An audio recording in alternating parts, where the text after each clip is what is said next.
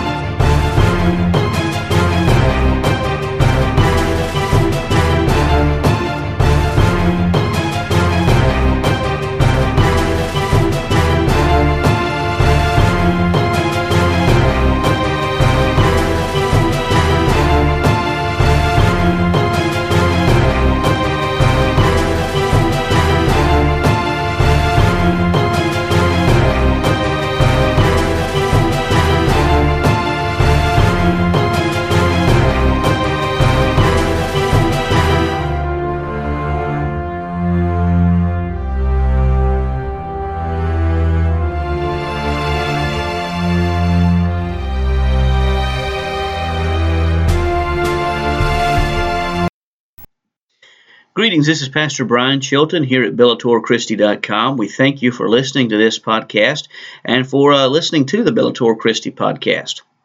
We do want to remind you, first and foremost, to go to BellatorChristi.com. Be sure to click subscribe and enter in your email address, and you'll receive all of these podcasts as well as the articles that are posted on the website in your inbox. And the best thing is, it's absolutely free. So we encourage you to go to BellatorChristi.com and be sure to subscribe. Also, this podcast can be found on podcatchers like iTunes, TuneIn Radio, and really now for the first time ever on the Stitcher app as well. And we're looking to expand that in the days and weeks ahead. Last week, I presented to you a message brought to you by yours truly at Huntsville Baptist Church. By the way, we do want to welcome you to Huntsville Baptist Church. If you don't have a church home and you're in the North Carolina area, we encourage you to come join us at Huntsville Baptist Church in Yadkinville, North Carolina. But last week we began a series entitled Mere Christianity, so named after the popular book presented by one C.S. Lewis by the same name. And in that book, he discusses the core fundamentals of the Christian faith, those things that make the Christian faith what it is, the most important things to have in one's faith. And last week I brought to you some scriptures pertaining to the fundamental of God's existence. We learned last week that God is transcendent, that He's beyond the scope of creation, that He's also very personal, working within the scope of creation, and we also learned about His eternal nature as well. This week we're going to look at the second message in this series, which will be about a 9 or maybe even a 10-part series, as we discuss the fundamentals of Christ's identity.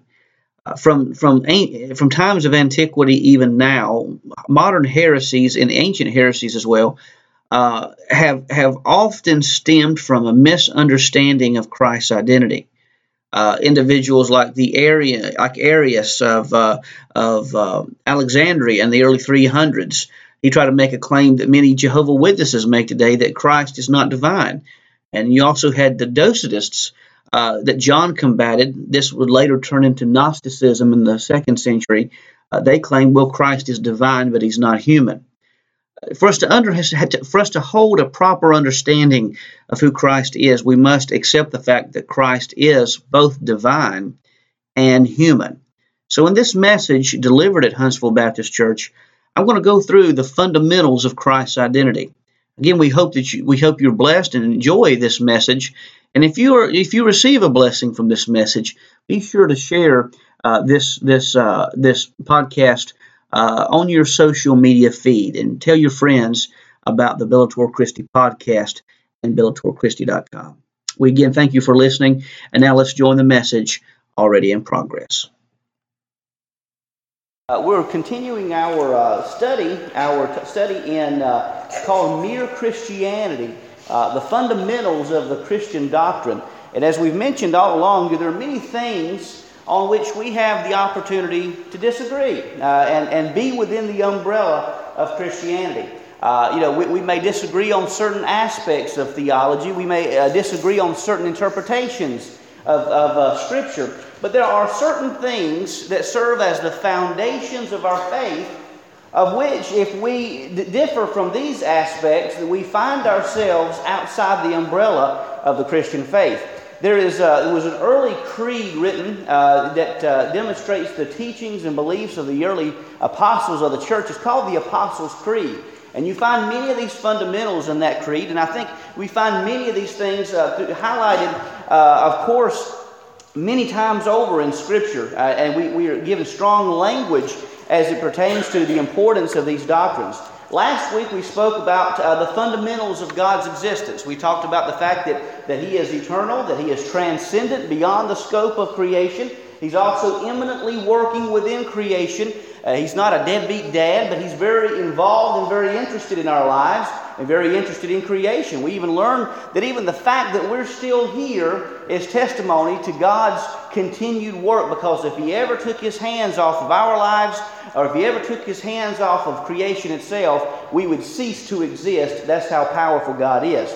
This week I want to take a look at another important fundamental of Christianity, what C.S. Lewis calls mere Christianity, the fundamentals of Christian faith. We want to take a look at the fundamentals of Christ's identity.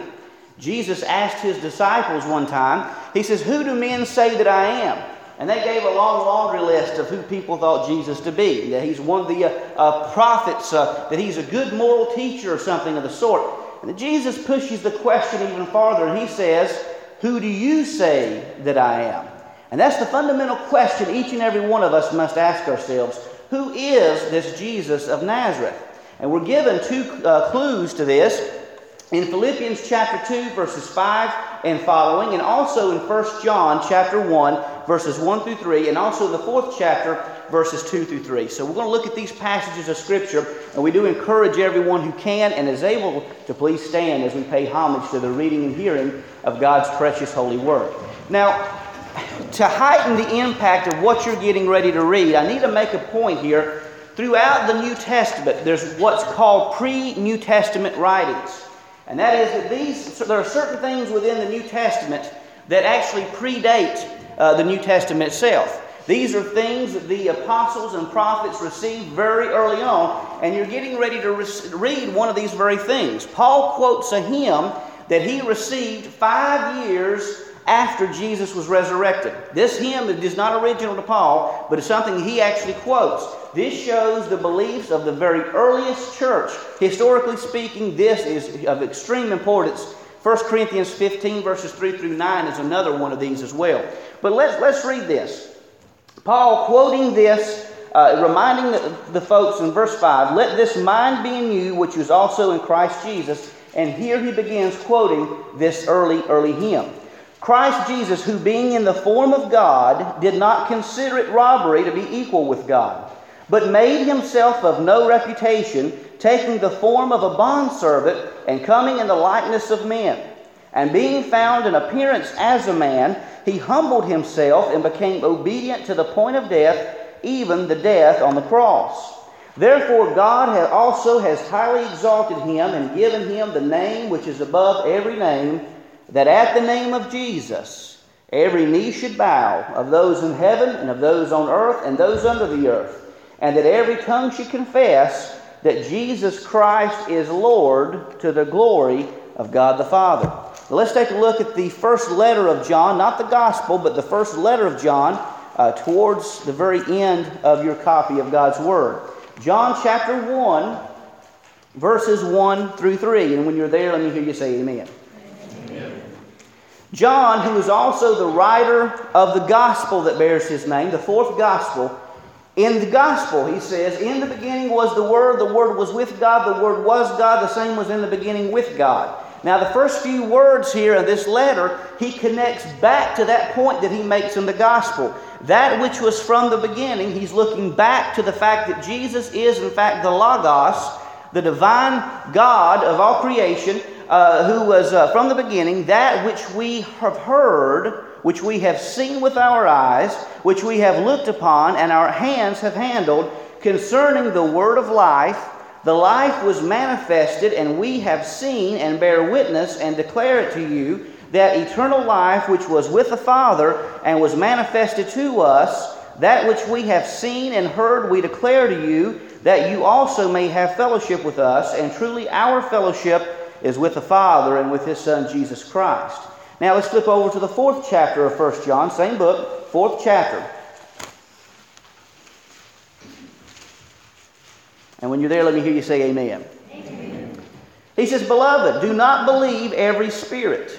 Don't believe every teaching that's out there, but test the spirits, whether they are of God. Because many false prophets have gone out into the world, but by this you know the Spirit of God. Every spirit that confesses that Jesus has come in the flesh is of God. That Jesus Christ has come in the flesh is of God. And every spirit that does not confess that Jesus has come in the flesh is not of God. And this is the spirit of the Antichrist.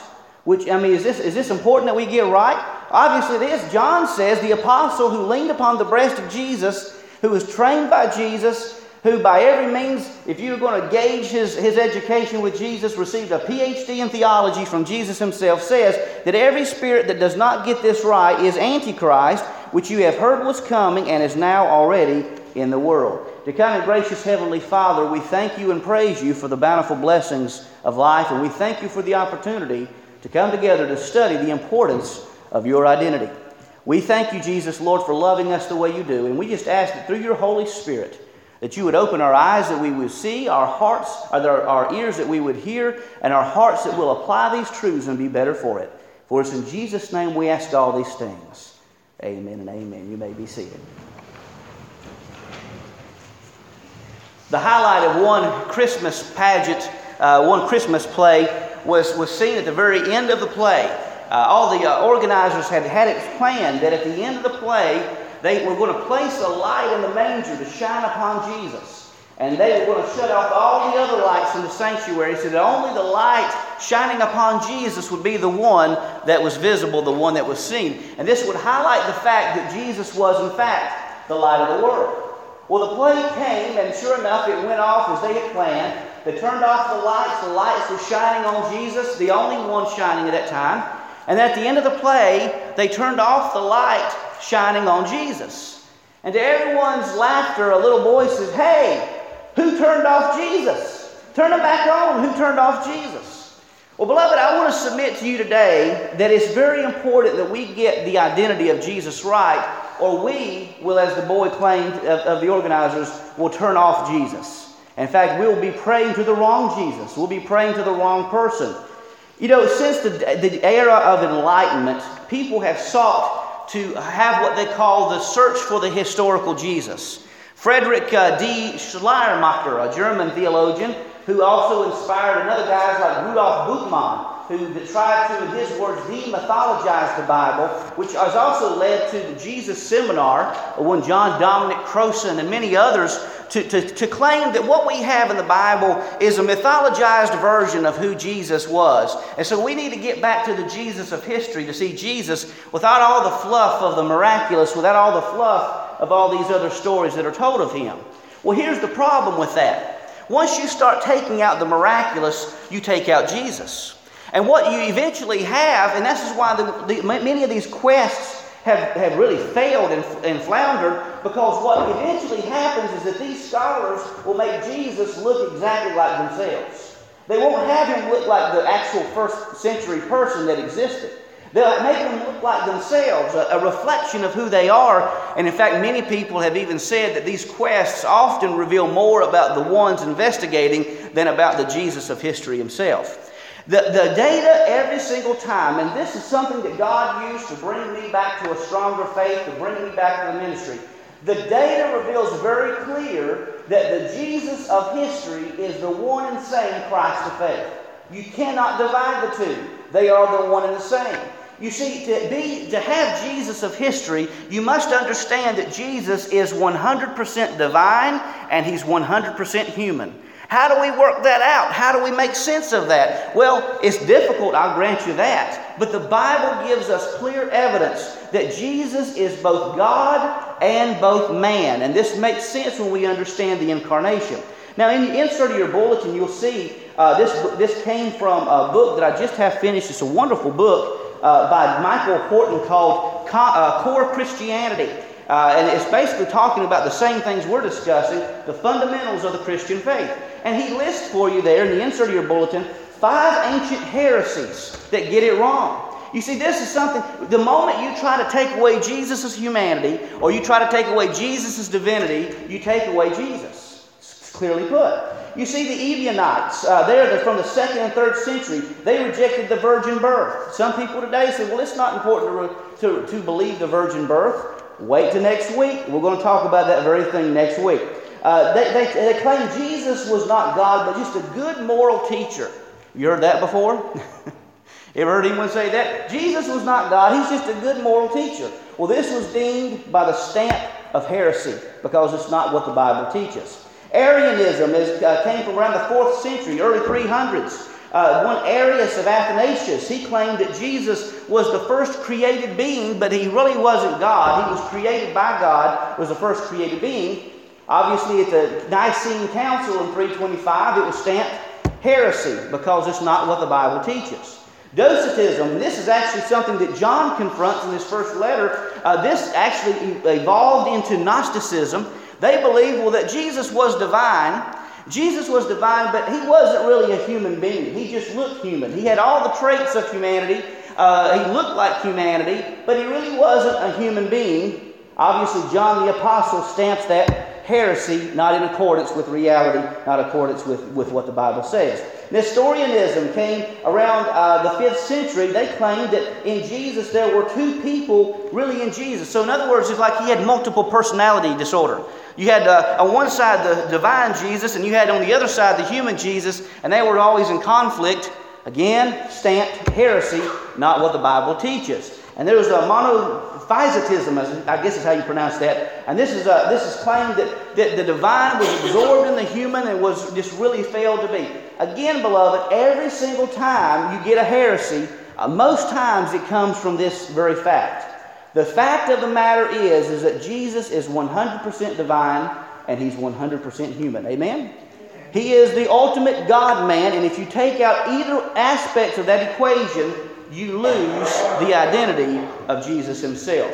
So let's take a look at this. We're first beginning in the book of Philippians, looking back at the passage we just read. We first of all see the fundamental of Christ's divine nature. Jesus was 100% God. When we talk about the virgin birth, when we talk about the Christmas story, we understand that God came and took on flesh. We see that though He was in the form of God in verse 5, He did not count equality with God a thing to be grasped. Again, this is an ancient hymn that dates all the way back to within 3 to 5 years of the actual resurrection. There's no time for a legend to develop. This is something that the earliest church believed, that Jesus was God. In fact, we even see, as I'll point out a little bit later, that there was a Roman historian by the name of Suetonius who even admitted the fact that these early Christians worshiped Jesus as if they were worshiping a God, the way he put it. You see, John even says in John chapter 1 that in the beginning was the Word was with God, the Word was God. Throughout this passage of Scripture, even in Philippians, we see that Jesus was divine. And so His divinity is identified in 3 different ways. First of all, Christ is identified by His divine pre-existence. Again, Jesus being the only begotten means that He was the only one who was uncreated. He came and took on flesh. That's what that means, to be begotten. He wasn't created, but He took on flesh. He pre-existed before He ever was born. That will just make your mind do cartwheels if you really stop and think about that. And if you think that does it to us, what did Mary feel when she had Jesus herself? Now, John, in his first gospel, the only gospel he writes, says, in the beginning, that is, before the beginning of creation, was the Word implying Jesus, and the Word was with God. The Word was God. He was in the beginning with God. All things were made through Him, and without Him was not anything made that was made. We go on down to verse 14, and we see that the Word became flesh and dwelt among us. The eternal God left the portals of heaven and took on flesh and dwelt among us. What power!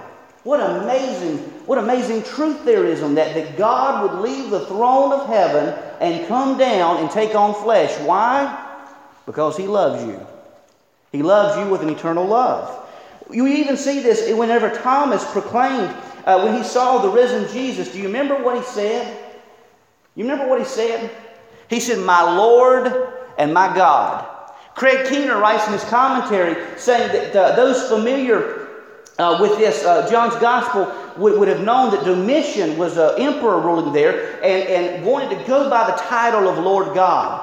Those familiar with the pre-Greek Christian Greek translation of the Old Testament known as the Septuagint would have already recognized this as a divine title. When you say Jesus is Lord, you're essentially saying Jesus is God. That's the way they would have understood that back in the Christian days. When you say Jesus is Lord, you're saying Jesus is God. Amen?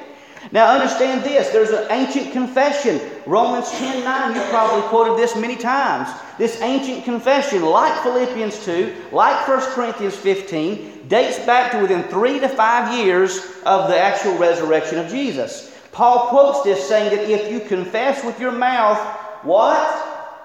Jesus is Lord, and believe in your heart that God has raised Him from the dead, you will be saved. For with the heart one believes and is justified, and with the mouth one confesses and is saved. It is absolutely of the utmost importance that we get this right.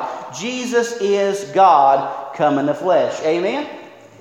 Amen. That was weak. Amen? Amen. Jesus is God come in the flesh. So if someone comes knocking on your door trying to tell you otherwise, take them back in your copy of God's Word to the verses we just read. Take them back to these verses and show them and tell them, no, Jesus is God come in the flesh. Now think about this, beloved. Now there's a hotel near us, there in Yadkinville, and it's not known for being one of the better establishments. We'll just put it like that. Many of you know what I'm talking about. But there's a hotel in Yadkinville. It's not known as being one of the better establishments. It's there on Main Street, and I think you know what I'm talking about. I'm recording this, so I won't go any farther than that. Most of you know what I'm talking about. Can you imagine if a multi-billionaire left his or her multi-billion-dollar complex and chose to come and live in that particular hotel? Lisa, can you imagine that? I couldn't imagine that. But think about this. This is what the Bible is telling us. In a greater manner of fashion, speaking about this, God left the portals of His eternal heaven and came and took on flesh and dwelt among us. It's essentially, even more so, like a billionaire leaving his throne and coming to live at this particular hotel. God Himself left the portals of heaven and took on flesh and dwelt among us. There's great power when we start and think about that, folks. And that's not something we need to sacrifice in our Christianity. We must have this right in our theology. We understand of His pre-existence. We also understand that it's identified by Christ's divine perfection. Paul notes that Jesus emptied Himself to enter to humanity, but He still retained His divine identity. Paul teaches that He who knew no sin became sin in 2 Corinthians 5:21. Simon Peter was one who spent countless hours with Jesus. Now, beloved, let's just be honest. When you spend a lot of time with a person, maybe it's a family member, maybe it's a friend, and you get snowed in and you spend a lot of time with one another, does it always work out well? You start sometimes getting on one another's nerves, don't you? And then you start nitpicking and thinking, well, wait a minute, why does that person do this? Or why does that person do that? Or why, all these things begin happening. Am I wrong or am I right? Amen? I mean, we all do that. Simon Peter spent more time with Jesus than perhaps anyone else. Yet Simon Peter wrote in 1 Peter 1:19 that Jesus was like that of a lamb without blemish or spot. He is saying that Jesus was absolutely perfect. If anyone could peg something on Jesus, it would have been Simon Peter. But Simon Peter says Jesus was the epitome of perfection. He never sinned. He never did anything wrong. He was the sinless Lamb of Almighty God. The writer of Hebrews notes in Hebrews 4:15 that we do not have a high priest who is unable to sympathize with our weaknesses, but one who in every respect has been tempted just as we are, yet without sin. Jesus, no matter what temptation you face, He was faced with the exact same temptations that you are today, yet He overcame. He was absolutely perfect. He was the greatest moral example that any of us could have. You know, I hear people say that this person is an example, and there's nothing wrong with that. We all need to have heroes of the faith. We have heroes that we look up to and we admire. But let me just say that if you're looking for the perfect model of how to be, Jesus is the only one of perfection that we need to model our lives afterwards. Amen? He's the only one that gets it right. He's the only model of perfection because He is God come in flesh. He's also identified by His divine mediation. Why was it necessary for God to enter into humanity? Because that's what it took to save us. If there was a flawed human being dying for the sins of someone else, that's not going to work. Because if a flawed human being was dying for someone else's sins, it's not going to work because they'd be dying for their own sins. It took a sinless, perfect Lamb of God without blemish, without a spot, to die for your sins to give you a chance into heaven. And that's exactly what Jesus was. He is the mediator, the only mediator between God and humanity. Amen? He's the only mediator between God and humanity. In fact, Philippians 2:8 says He humbled Himself by becoming obedient to the point of death, even death on the cross. 1 John 2:1 says we have an advocate with the Father, Jesus Christ the righteous. Paul states that there is one God and there is one mediator between God and man, the man Christ Jesus in 1 Timothy 2:5. Listen, the fact of the matter is we can't save ourselves. We never could. It required a perfect Lamb of God to come and take your sin upon Himself in order for you to be saved. And that's what we have with Jesus Christ. God who left the portals of heaven and came and dwelt among us. What a powerful Christ. What a powerful God we serve. But understand, it's not only that Christ is divine, but Christ, we find also, is human as well. So we see the fundamental of Christ's human identity. For the aspect of His human identity, we look at three different things. First and foremost, we go back over to 1 John. Let's flip back to 1 John. And notice that 1 John says, that which was from the beginning. He's pointing back to the Logos, which we have heard, which we have seen with our eyes, which we have looked upon, and our hands have handled. He wasn't a ghost. He wasn't a figment of our imagination. The risen Jesus was not some type of mass hallucination. In fact, the Bible says in one of these early attestations, one of these early texts that dates to within 3 to 5 years of the resurrection, that over 500 people saw Him alive. They only counted men, so I believe you're justified in thinking that there may have been 2,000 people or more who saw Jesus alive at one time. It's hard to have a hallucination like that, folks. Everyone's seeing and Him doing infallible proofs to identify the fact that He was, in fact, the Son of God who had been risen from the dead. He's identified, number one, that He had a human body. They understand the fact that they had seen Him, they had heard from Him, they had touched Him. Throughout the Gospels, we see evidence of the fact that Jesus proved Himself time and time again that He was flesh and bone. He wasn't some spirit or ghost that had risen from the dead. He was resurrected physically back from the dead. He ate fish. He was touched. Thomas put his finger in Christ's hand. Mary came and they touched Him. And He says, listen, let go of me. Don't hold on to me because I have not yet ascended into the Father. It is proven time and time again that He had a body. And He had a physical body. And John even goes so far to say that if someone says that Jesus has not come in the flesh, that spirit is not from God, but is the spirit of Antichrist, which you have heard is coming and now is in the world already. Jesus again in John 20:27 tells Thomas, put your finger here, see my hand, and put your hand and place it in my side. Do not disbelieve, but believe. Amen. Jesus was 100% God, but he was 100% human being, which means that his body felt the same type of things that yours does.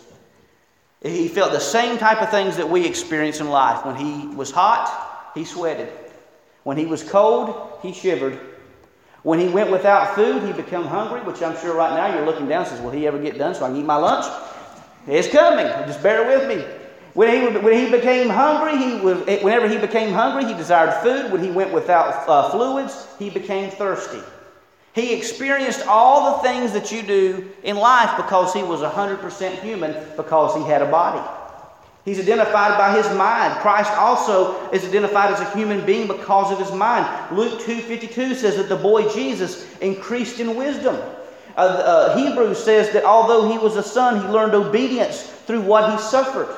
How is it that this Christ is both human and divine? I don't know how to explain it, but it's what the Bible tells us. And it's the fundamental of Christ's identity, that he was 100% God and he was 100% human. He experiences the things that you do in life. Here's the wonderful thing about this. We don't serve a Savior who doesn't know what you're going through.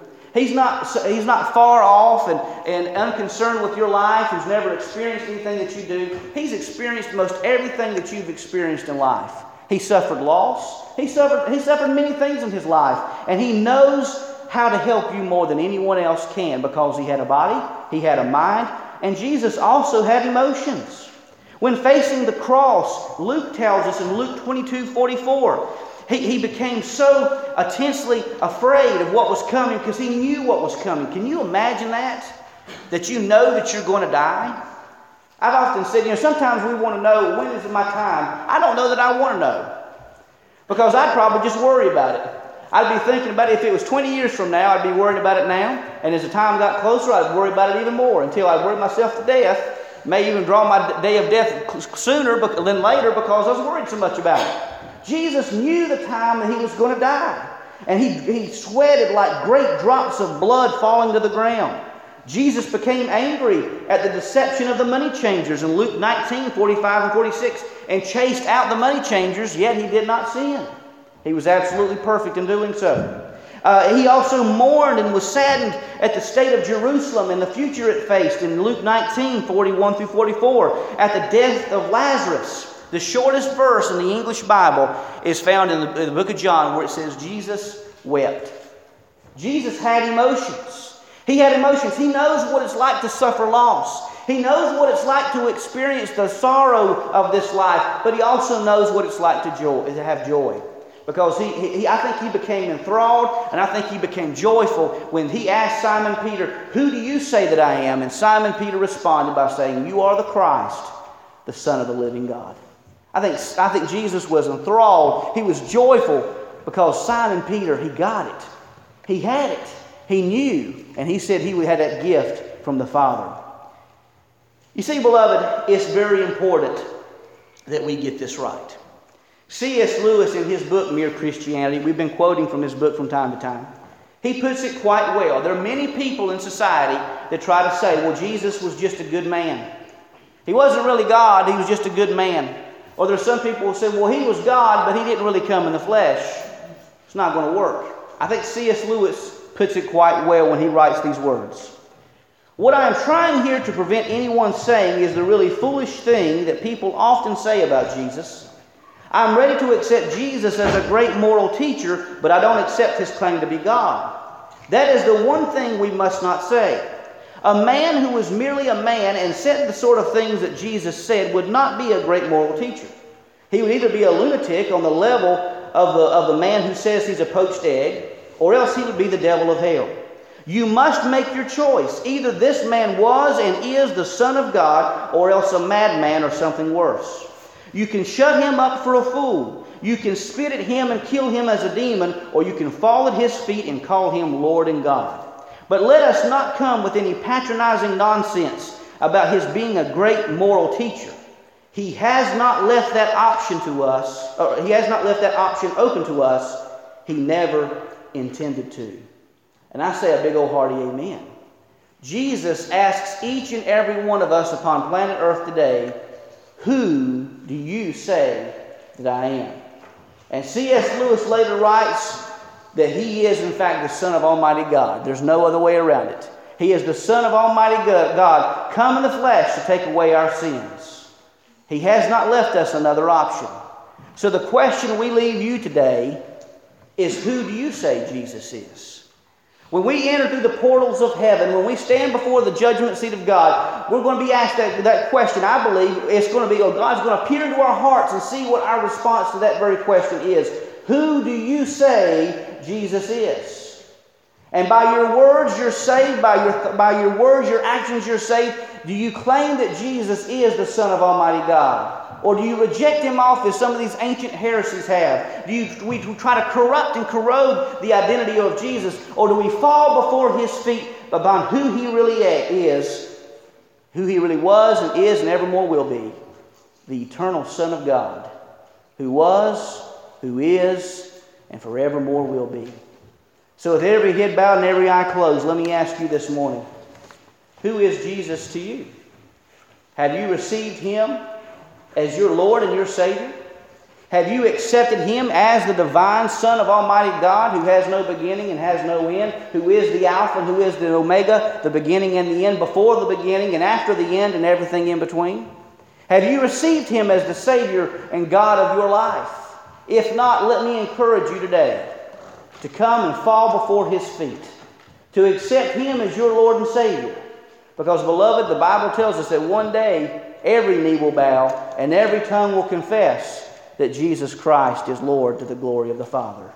But we have the choice to do so now and receive salvation, or to do so later in acknowledgement that we missed our opportunity to receive the salvation that was given to us.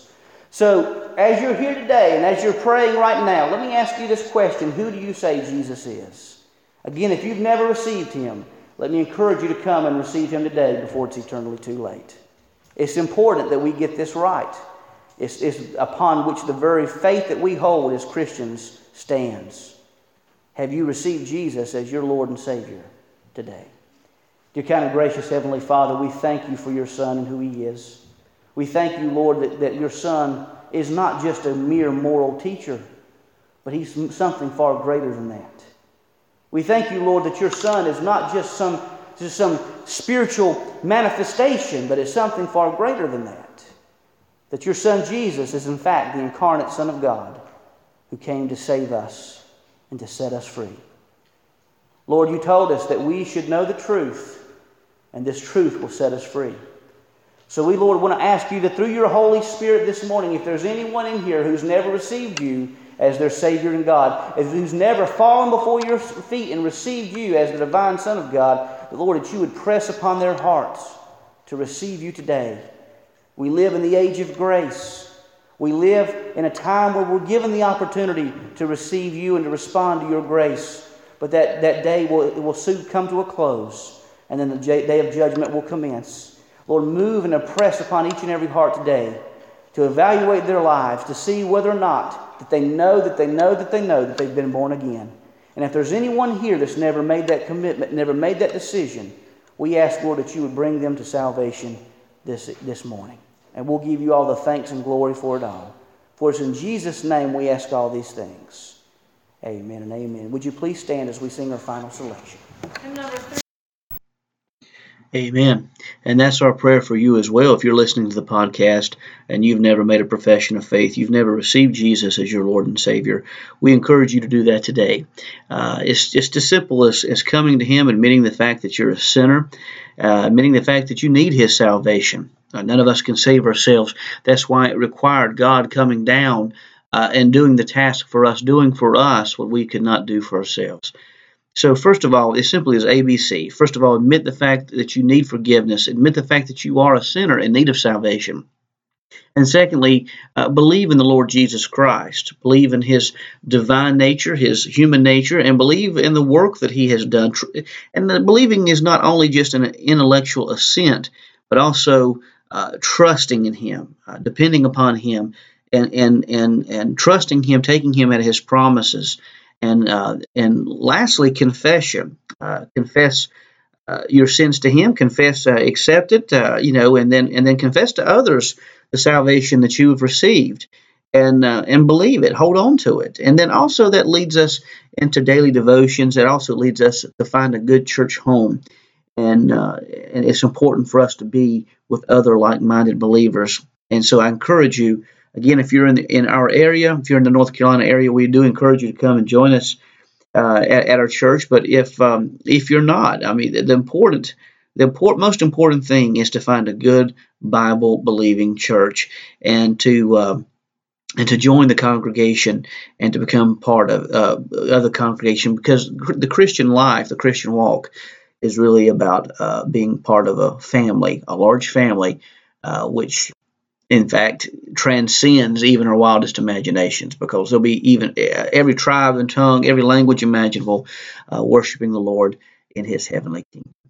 We do pray and trust that if you've never made that commitment today, that you will do so today. And if you need any information, be sure to contact me by email. You can email me at Brian, Brian Chilton, Chilton, Brian Chilton at BellatorChristi.com.